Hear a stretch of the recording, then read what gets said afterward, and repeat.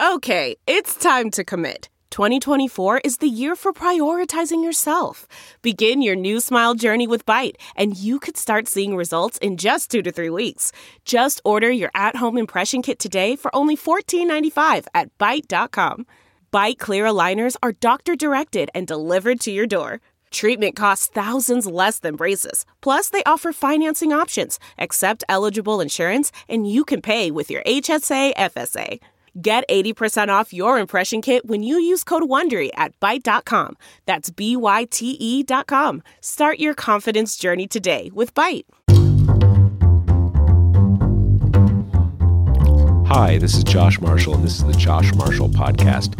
We are back from holiday vacation, yes. And we've got a lot of news right out of the gate in the new year. What is it, the 8th? Yeah, 8th that's of right. January. Yep. We've got this crisis between the U.S. and Iran, which seems to have de-escalated somewhat. For now, at least, until Trump sends out some additional tweets over the last inevitable. day or so. Yeah. Then we have the ongoing impeachment stuff. Let me quickly just share with you a word from our sponsors, and then we'll get right down to it. Do you love to save a buck by skipping the coffee shop? Of course, we all do. Are you a do-it-yourselfer or even a brew-it-yourselfer? So is Grady's Cold Brew. You asked and they delivered. Brew it yourself with Grady's New Orleans-style coarse ground coffee blend, designed to work in any cold or hot coffee maker. One bag makes 24 servings of Grady's Cold Brew exactly the way you want it. Order online and receive 16 ounces of their famous blend of 100% Arabica beans and French chicory in a resealable pouch for long-lasting freshness. Ready to give it a swirl? Get 20% off your first order at Grady'sColdBrew.com with promo code TPM. Or you can order Grady's on Amazon.com for next day delivery. Either way, get out and purchase some Grady's because it's great stuff. I hate to say it, but I think this might be the first time in a while or ever that we are without Grady's in the studio. No one's drinking it. Yeah. Right That's now. a bit of a buzzkill. Apologies, Grady's, but we'll remedy that soon. Yes. So, as you were saying, Josh, just this morning we had President Trump come out and give an address to the nation. He was at the White House surrounded by Vice President Pence, Defense Secretary Mark Esper, some other, uniformed military officers, and seemed to say that things are cooling down a little bit between Iran and the U.S. He said Iran appears to be standing down, and this comes after last night. There were a couple missile strikes on bases in Iraq that house U.S. soldiers. There were no casualties, injuries, or fatalities that we know of. So it seems like, in a way, it was a retaliatory strike for the Soleimani killing, but one that was, I don't want to say symbolic exactly, but...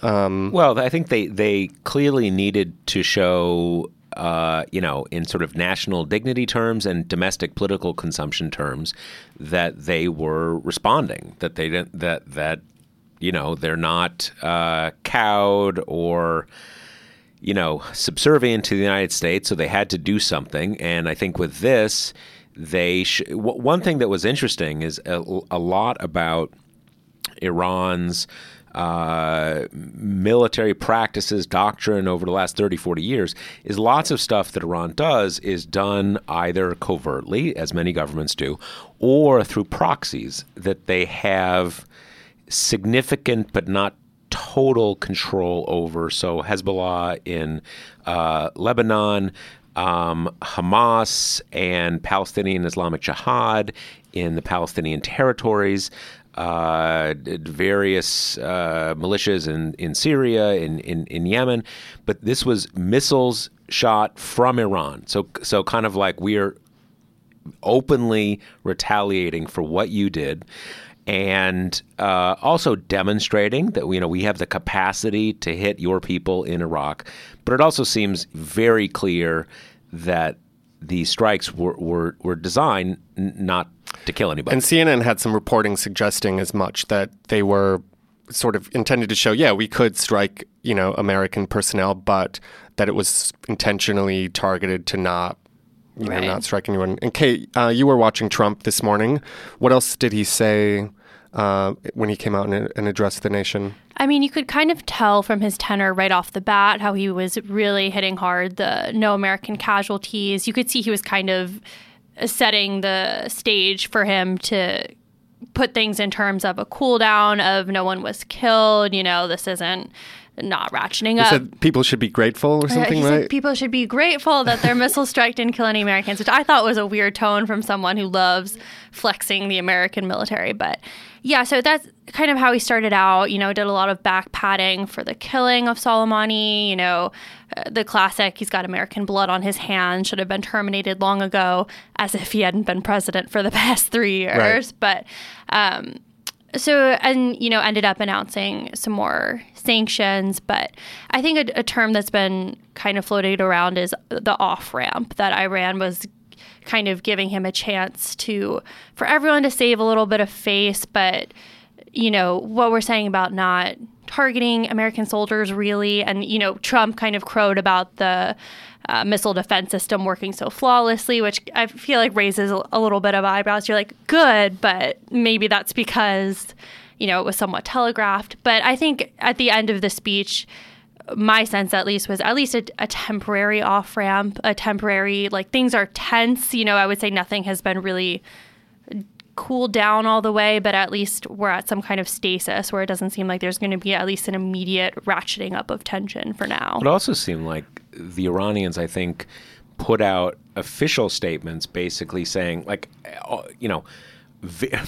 about as explicitly as you can imagine, this is what we're doing, this is all we're doing.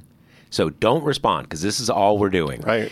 Kind of really, again, you ideally you want to have a lot of this stuff be subtext and everybody kind of understand what's going on. But they really kind of went out of their way to say, look, we're not really hurting you. So just let this stand, and then everybody can kind of, go back to their corners. Yeah, Zarif, the foreign minister from Iran, tweeted, I think this morning, saying this concludes our response or something like that. So yeah, it's pretty definitive. And I think, a number of Republican senators, including Lindsey Graham, who kind of shifted his tone on his response last night. He was kind of like, war, let's go. And then this morning was saying, this is a proportionate response, or this, we don't need retaliation all the time. So I don't know. It seems like he's getting some cover or support from Republicans in Congress, and they're kind of following his lead, I suppose. Yeah, and McConnell kind of telegraphed the same thing in his floor address this morning, saying, essentially part of being a superpower is knowing when to practice restraint and things like that. Yeah, which is true. Yeah. One thing that struck me is it's two things. Apparently, the Iranians notified the Iraqis before this, and certainly knowing the Iraqis would communicate that to the U.S. So in essence, they warned the U.S. ahead of time. I think the U.S. had some warning about, you see missiles on they light up radars or whatever. It's really hard to shoot missiles out of the sky, but you can usually see a few minutes before they're going to arrive. So there's a lot of ways that the U.S. could protect its people, but I think the tell is that it doesn't seem like these missiles even hit any buildings. And that they could do. They could hit buildings. We could sort of put people in bunkers and stuff like that. So I think it's really clear that they went out of their way not to, and the danger, though, is you shoot up missiles, you don't know exactly what's going to happen, and things can go wrong, and then everybody's in a bad situation because you can imagine, even if that were the intention, let's just say hypothetically that there was a screw up and 100 U.S. soldiers and Marines were killed in Iraq. That would there's it's hard to come back from that. There's really this isn't me saying what should happen. This is just sort of a realistic description of how great powers work. Really, no American government is going to be able to just absorb that and say we're not going to do anything. Right. So I think everybody should be, at least breathe a contingent sigh of relief that both sides, if not having taken an off-ramp, have at least kind of stabilized the situation, created a possibility of de-escalating from here. So it seems to me to be an awful break for Trump because ever since the strike, I mean, we've been trying to track the administration's response, them describing the imminent threat. And it's just, they're careening from one pseudo explanation to another, switching the excuse from this was a preemptive strike to this was retribution for past acts of violence. I mean, it's clear. An imminent threat that was in the past. Which was retroactive, right. I mean, it's clear just as a casual observer that this was not thought through. And they can't even coalesce behind an explanation for why they killed Soleimani now. So, I mean, just journalism aside, as a casual observer, I was just like, we're, barreling into this, and it seems like not only was no one warned, it seems like this wasn't even really discussed much. And we got that report that the Pentagon gave him different options of what to do, and he opted for this extreme measure, and officials were shocked, and that's like the end of the paragraph. And you're like, oh, okay, I guess we're doing it. So wait, are you saying that the sort of the upshot of what happened over the last 12 or 18 hours is a negative for Trump? No, I'm saying it's a huge break for Trump. Oh, right. I think he's lucky. Yeah, I mean, what I always come back to in these situations is, we never know, and this is kind of by design. We never know why Trump does things. We know there's lots of in the shadows,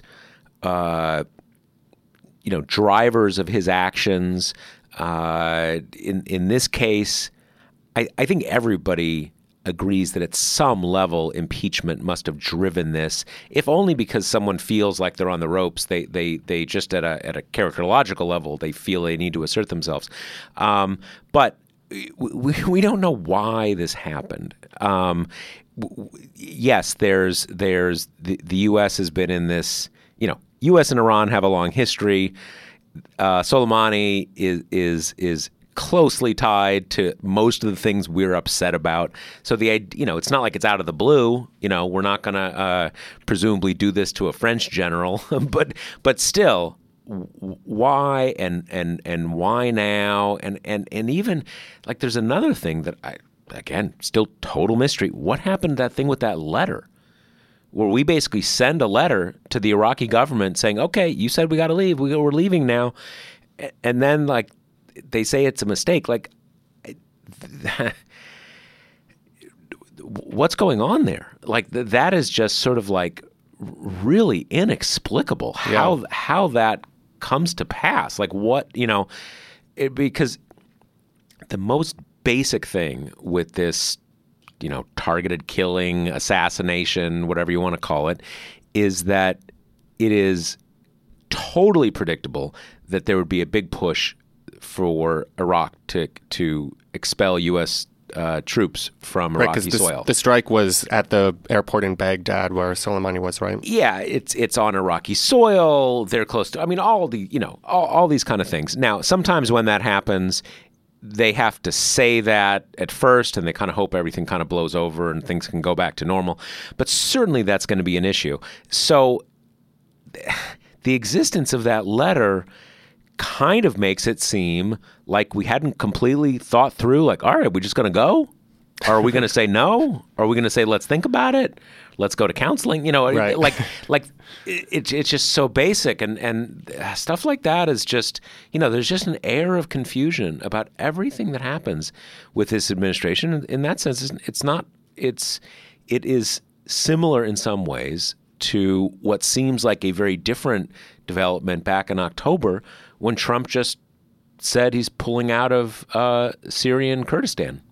Just why? How'd that happen? Yeah. Same thing. No idea. Well, I think and the letter thing is interesting too, because I think it kind of drives at the heart of a contradiction that Trump has been, campaigning on and just shouting from the rooftops at every point, which is, I'm going to end the wars, bring the troops home, same time, these places don't get to push us around. Like, this is American might, you don't trifle with us, which has been, a complete contradiction that he's been running with for ages. It's like, okay, so how do we, show our military muscle to these places while withdrawing troops? It never makes any sense. And now there's about 5,000 additional troops being sent to the region, right? That was sort of announced in the immediate wake of the Soleimani killing. Yeah, 3,000, 5,000, something around there. Mm-hmm. But yeah, that was just an immediate surge of humans who have to go. Yeah. Which is why I think this whole thing was as baffling as it was. There's also, you can't divorce it from the human cost of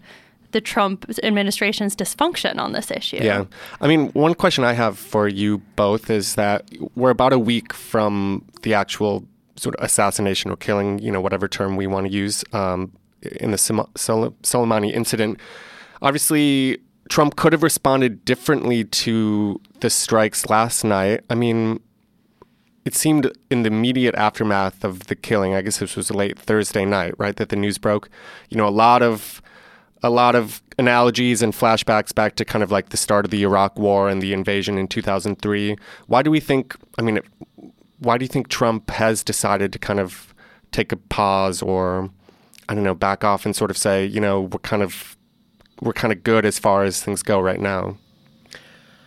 Well, I think one thing is the Iranians have given him this opportunity. Now, I don't think, to me, it seems highly likely or a given that at some future point, probably in a more deniable way, they will exact other retribution for this happening. But at least big picture, they've basically, look, we hit them very, very hard and inflicted what for them, for what that to that government is a huge price. And they have gone out of their way to announce, if you just let us sort of fire off some missiles, we're gonna call this, we're even. And just in the most crass terms, that's a huge win for Trump. That's a huge win for the United States. We clobbered them over the head, and they agreed to sort of slap on the wrist. Yeah, kind of a slap on the wrist in response. I mean, I think, one of the big things with people talk about, when you go from, low-level hostilities to you're in a war, wars can be, you need to have something to fight over, right? And that's the thing I think that people often don't quite that doesn't figure into the conversation, because okay, let's say now, all right, we're going to go to war. Well, what are we trying to do? Are we trying to invade Iran and occupy Iran and run it for a while? And that's, I think very few, that makes very little sense. And it's not even, not just to people who maybe have a more kind of dovish geopolitical outlook, even to I think most more hawkish generals, that does not make any sense. This is a big country. It is, and its military is more formidable than Iraq, right? Much more formidable than Iraq. Logistically, 3 times the size of Iraq, which we've never managed to conquer completely. Right. So. Yeah, and there's other things about Iraq. Iraq was always a very brittle state. Right? It is a kind of a new creation. It's a relatively new creation, about a century old. It's kind of 3 different communities and stuff. Iran, in their sort of own national story, has a national story they see, to a realistic extent, going back thousands of years. It's just a very different thing. So, what is war going to be? I would think that most, if you were to kind of look for the sort of the most hawkish generals in the Pentagon, what they would say is, all right, we're going to go in, we are going to, decimate their air force, we're going to, blow up a lot of their ships, we're basically going to destroy all their stuff, all their army stuff, throw them way back, make it so they can't really, exert force for a long time, and that's it. We don't want to occupy the country. Maybe you kind of go in and maybe you try to kind of decapitate the government or something like that. But that's the thing with Iraq. I mean, we went in and we invaded the country. That's a war, right? So it's even hard to say, what are you actually going to try to do? Yeah. And what are they going to resist? Right. I also think part of it, I was talking with one of our editors, John Light, about trying to figure out what Trump's motivation here was. And, at a basic level, one of the things we were talking about is presidents usually win re-election in wartime. And it could be that simplistic of a motivation is what at least got him interested. Yeah, wasn't there? I think maybe John was. I mean, someone flagged this somewhere in one of our staff chats that there was like a Times piece today that quoted some source of Trump saying, "Hey, this will be really popular." It was in the Washington Post. Okay, yeah, that's what he was trying to argue to aides right in the aftermath of the strike, and that Iran wouldn't do anything too stupid, right? And that this will surely be politically popular. But I think part of the reason why he might have been disabused of that notion goes back to what you're saying, which is the motivation to attack here is so weird and so vague. And no one's arguing that Soleimani was a good person, but everyone's asking why now? Was he worth the possible ramifications? And I think to some degree, to kind of rally that like rabid patriotism that like this is our president leading us in war, you have to at least have something to point to that's like, this is what he did to us. Like, we can't take this sitting down. It's like, well, what did he do exactly? And you can point to disparate attacks on Americans for sure, but I just don't realistically see a majority of Americans being like, oh, the threat of an attack to Americans in that region is cause to go to war. I think honestly most Americans would be like, well, why are they there? Yeah, and we've already been in these long, drawn-out conflicts for about 20-some years, right? It's sort of like, in a way, I mean, we've been at war. Politico had this kind of ridiculous statement leading Playbook this morning saying, like, Trump is now a wartime president. It's kind of like we've been in war for this whole time. It hasn't stopped. What's Afghanistan, So, yeah, I mean, I just think people's... Well, I think the point, I mean, the best argument we have for, like, retribution is that he and the Revolutionary Guard and this Quds Force, which is sort of their kind of special elite forces, paramilitaries, whatever thing, were advancing a policy of basically trying to kill a lot of U.S. soldiers in Iraq to get us out, to sort of raise the temperature and raise the stakes of being in Iraq. And most people you hear from say probably responsible for hundreds of deaths, which is a huge thing. And you probably multiply that by, several fold of people who now don't have legs. It's a big deal. But that happened. Kind of, it's not to discount it, but we've already experienced that. So, and I think when you get a sort of a wartime rally around, the president, it's because that either you protected us from something that's going to happen, or you've created a new thing where we're under a great threat and we got to stick by you, kind of whether we agreed with it in the first place or not. And neither thing really applies here. I mean, it's funny because certainly the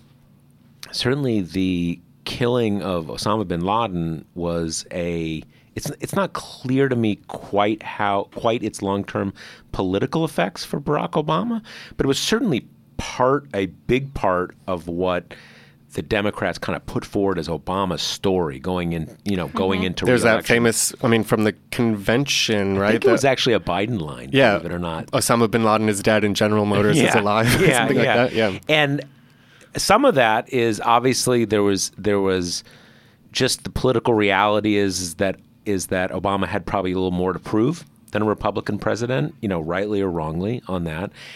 And just America had a score to settle with Osama bin Laden, a score that we settled with a lot of other people that didn't really do anything to us, but that we had a very legitimate, kind of righteous score to settle with that person. And I'm not trying to get into, you don't have to agree with this or not, but this was unfinished business for lots and lots of people in this country. And certainly my sense, it had been I guess about exactly a decade, kind of figured like, it's like D.B. Cooper or something like that, just someone who just disappears. You never hear from again. So it just kind of seems like you'd never, and every few years you'd see like, oh, he's at death's door because of his kidneys, and maybe he died, or maybe he has reinvented himself as a barber in Pakistan. Just all these bizarre stories. And like, okay, nope, found him. He's dead. And that was a big thing. And this Baghdadi thing, we don't really, he didn't do anything here. I mean, he may have inspired some people to do whatever. You mean Soleimani, or are you talking about ISIS? No, now I'm talking about Baghdadi. Yeah. That yes, horrific things there, inspired some things that happen here, but it's just some random dude. Most people don't even, I would be highly confident that before he was killed, if you polled people, maybe 5% of Americans would know who he was. Right. Where, man, I mean, even now, bin Laden is just like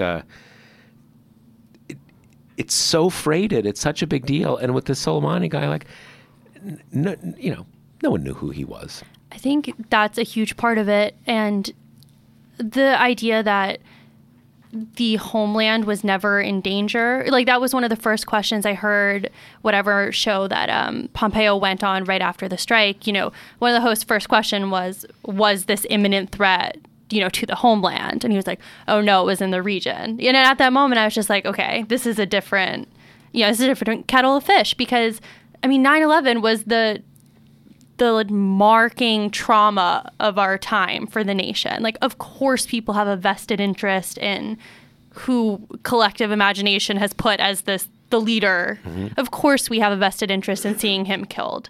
It's just different. I just think for most Americans, the idea that there are people in these Middle Eastern countries who harbor a great hatred of Americans and want to see Americans killed and who have a hand in that is not like out of the realm of possibility. I think people assume that those people are there operating in that way, but it's just not the same level of, I think, personal experience than if those people were threatening us here in America. And maybe we can end this topic on one detail or one point that you wrote up recently, Kate, which was, speaking of Obama, Trump has this long history of saying that the former president would launch an attack on Iran to get himself reelected. Tell us about some of those tweets and kind of like how those have come up again recently. Yeah, I mean, it's classic. There's a tweet for everything, right? And so there was just a flurry of tweets from, political pundit Donald Trump being like, Obama's going to do this just to secure re-election. You mark my words, and he's going to do it because he's not skilled enough to just negotiate, and you just read all that and you're like, nah, well, look at the time,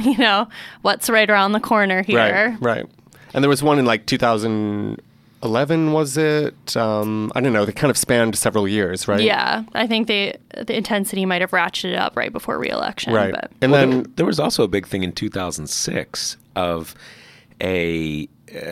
everybody was saying that Bush was gonna launch a war, and that was how he was. Well, he wouldn't be reelected, but I guess it was actually that he would improve his party's chances in 2006, maybe get another Republican elected in 2008. And there was this big push for war with Iran in 2006, which to some extent was tied to, just a lot of people's longstanding desire to get into a war with Iran. But to the extent that it had a real trigger, it was because a lot of this stuff that people talk about the Soleimani guy doing is in the 2006, 7, 8, 9, 10 era, the kind of the late heavy involvement in Iraq era. So yeah. And then I guess the financial collapse kind of overtook everything after that, basically, right? Yeah, well, yeah, sort of. Obviously Obama came in with a very different, set of priorities. Yeah. But I think there were a few things that kind of ratcheted that down. I think in some ways it became clear that Bush was just not going to go for that. Right. Yeah. All right. Well, let's move on to talk about impeachment. But first, let's take a quick break to hear a word from our CarMax is putting peace of mind back in car shopping by putting you in the driver's seat to find a ride that's right for you. Because at CarMax, we believe you shouldn't just settle for a car. You should love your car. That's why every car we sell is CarMax certified quality, so you can be sure with upfront pricing that's the same for every customer. So don't settle. Find love at first drive and start shopping now at CarMax.com. CarMax, the way car buying should be. Okay, picture this. It's Friday afternoon when a thought hits you. I can spend another weekend doing the same old whatever, or I can hop into my all-new Hyundai Santa Fe and hit the road. With available H-Track all-wheel drive and 3-row seating, my whole family can head deep into the wild. Conquer the weekend in the all-new Hyundai Santa Fe. Visit HyundaiUSA.com or call 562-314-4603 for more details. Hyundai, there's joy in every journey. Sponsor. All right.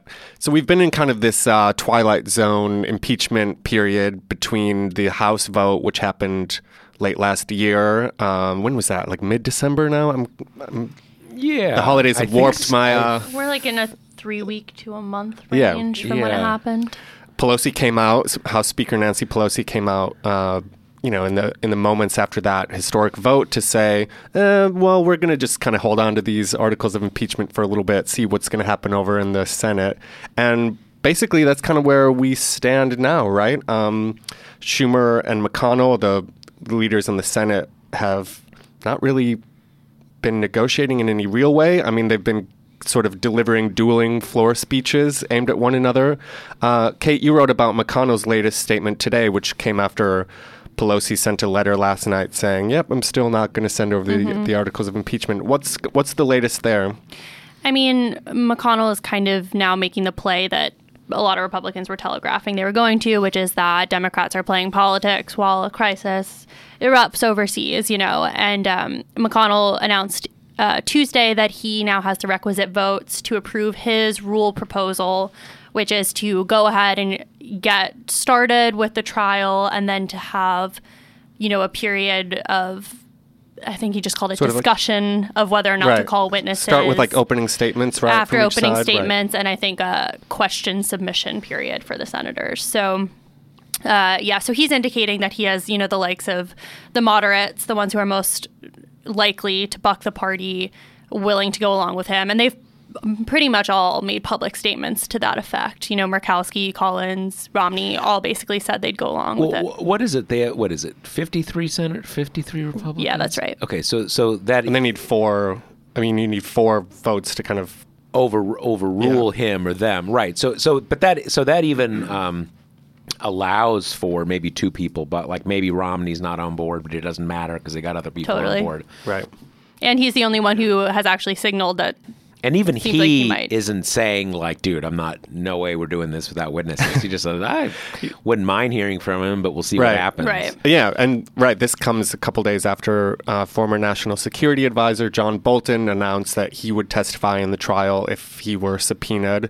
Obviously, House Democrats wanted to hear from him, but Bolton kind of piggybacked on this lawsuit that one of his former aides had kind of launched to resist being deposed or questioned or appearing for testimony. And so obviously Bolton's no longer in the government. He can do whatever he wants.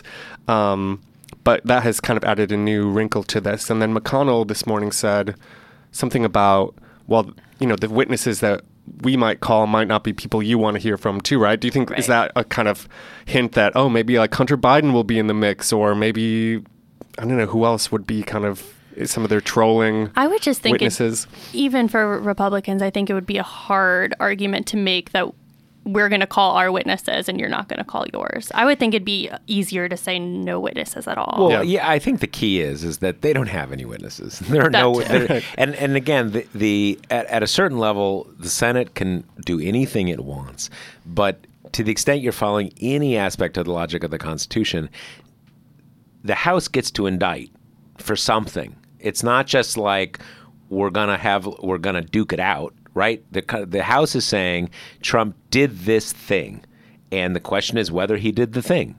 Okay? It's not a kind of a what about thing where you could say, oh, we're gonna put, Joe Biden on trial. I mean, you really can't do that. So Hunter Biden is not really relevant to anything that has anything to do with anything. That's right, because the evidence has already been presented, right?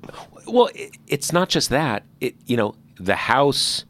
In an alternative universe where Biden's still vice president, they could have impeached Biden over something to do with Biden and Hunter Biden, but that didn't happen. So it's not, by any if you're holding to any kind of standard that is anything like any kind of trial, this is just like, do you want to bring in whoever said, they sold cocaine to Obama? Like, okay, that is just not relevant to what we're talking about here. So I doubt, and I kind of doubt, to Kate's point, I doubt that. I don't think the Republican senators really quite have the stomach for that. I'm sure Trump would love it, just the train wreck of it. Mm-hmm.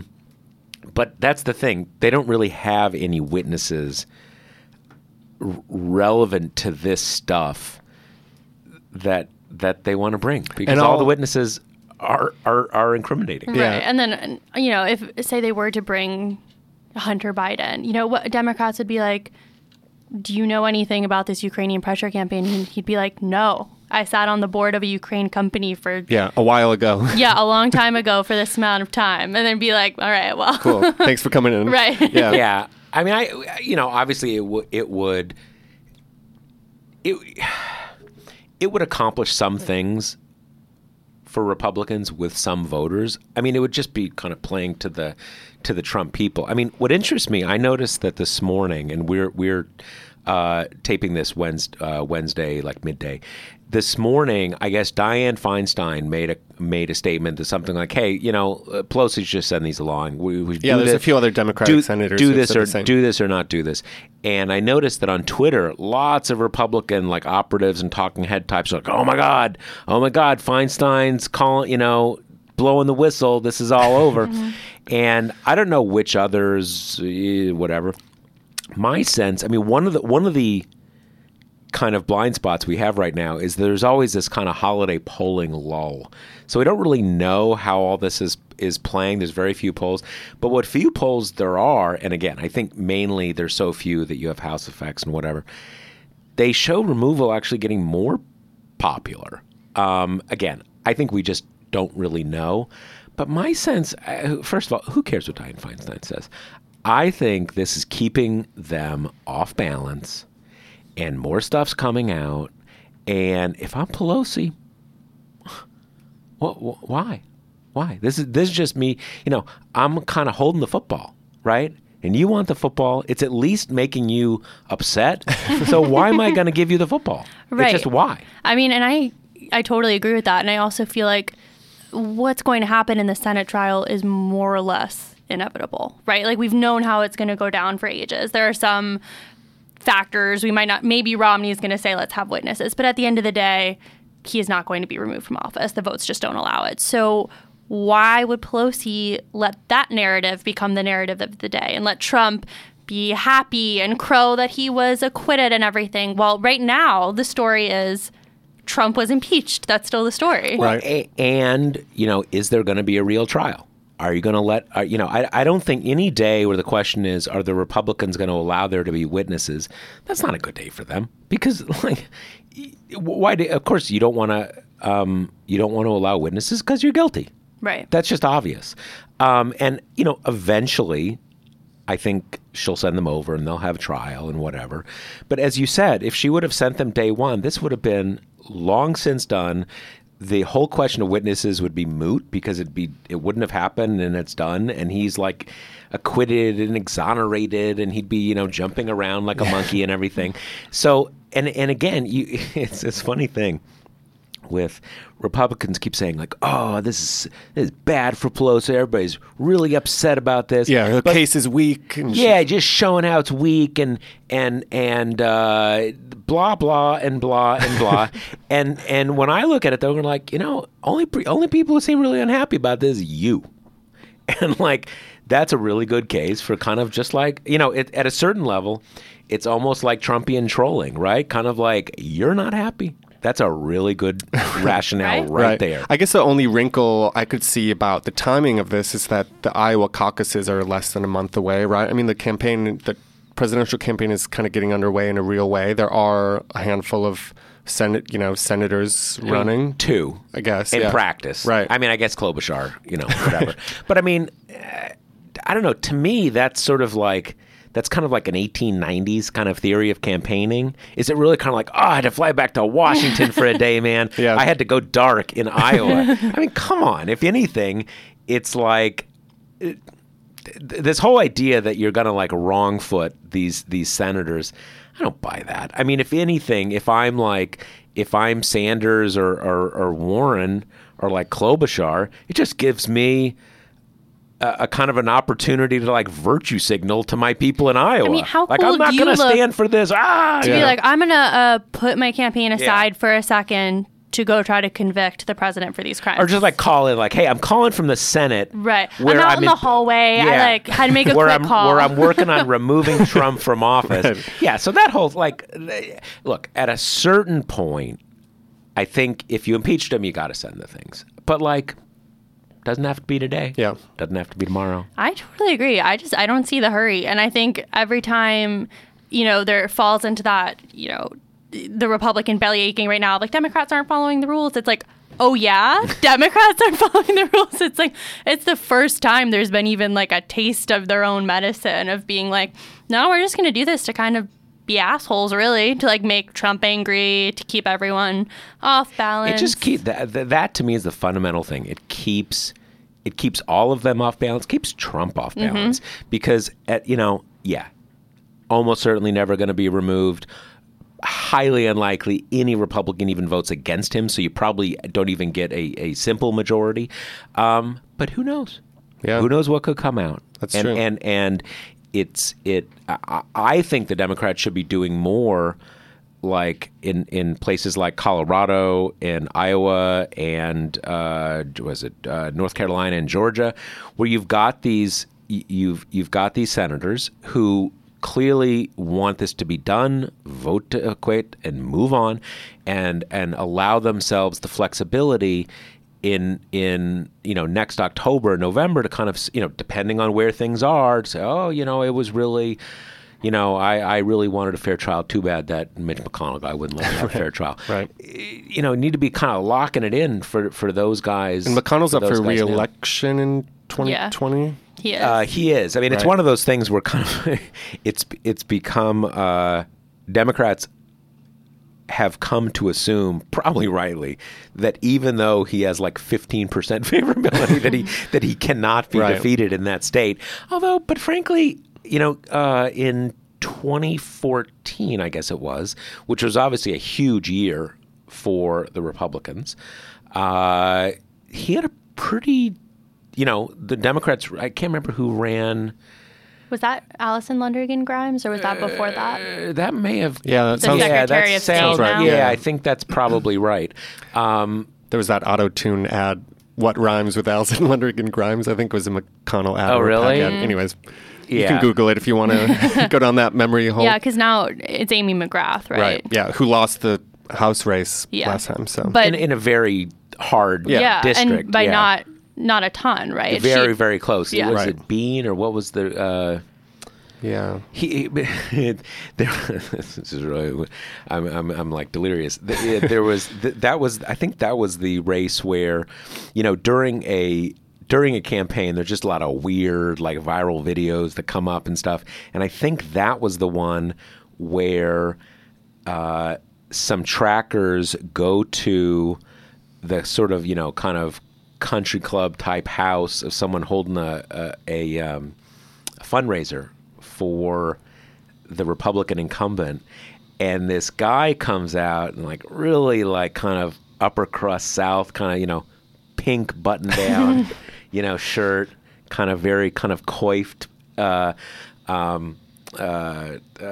gray hair. And he comes out to the tracker and he's like, boy, I'm going to hurt you if you don't leave my property. And he kind of like pushes him. I remember this, yeah. Right? That was that race. Yeah. That was that race. All right. Well, Josh is totally maybe that's a good, maybe it's a good place to leave it. Just to flag for listeners, if, got some busy news events coming up. There's a debate on Tuesday night we'll be tracking. Like I said, the Iowa caucuses are less than a month away. The night after that, I guess that would be a Wednesday, right? The State of the Union address is happening. So stay with us. It will be a busy time. Let me just remind everybody, Grady's Cold Brew Iced Coffee is the sponsor of the Josh Marshall podcast. So if you want to get an epically good deal, you can get 20% off your first order at Grady'sColdBrew.com with promo code TPM. And if you're just like, kind of like junkied out and you need like a fix like right away, you can also order it from Amazon.com for next day delivery. Perfect. All right. Nice to see you both. Yep. Later. Thanks, everyone.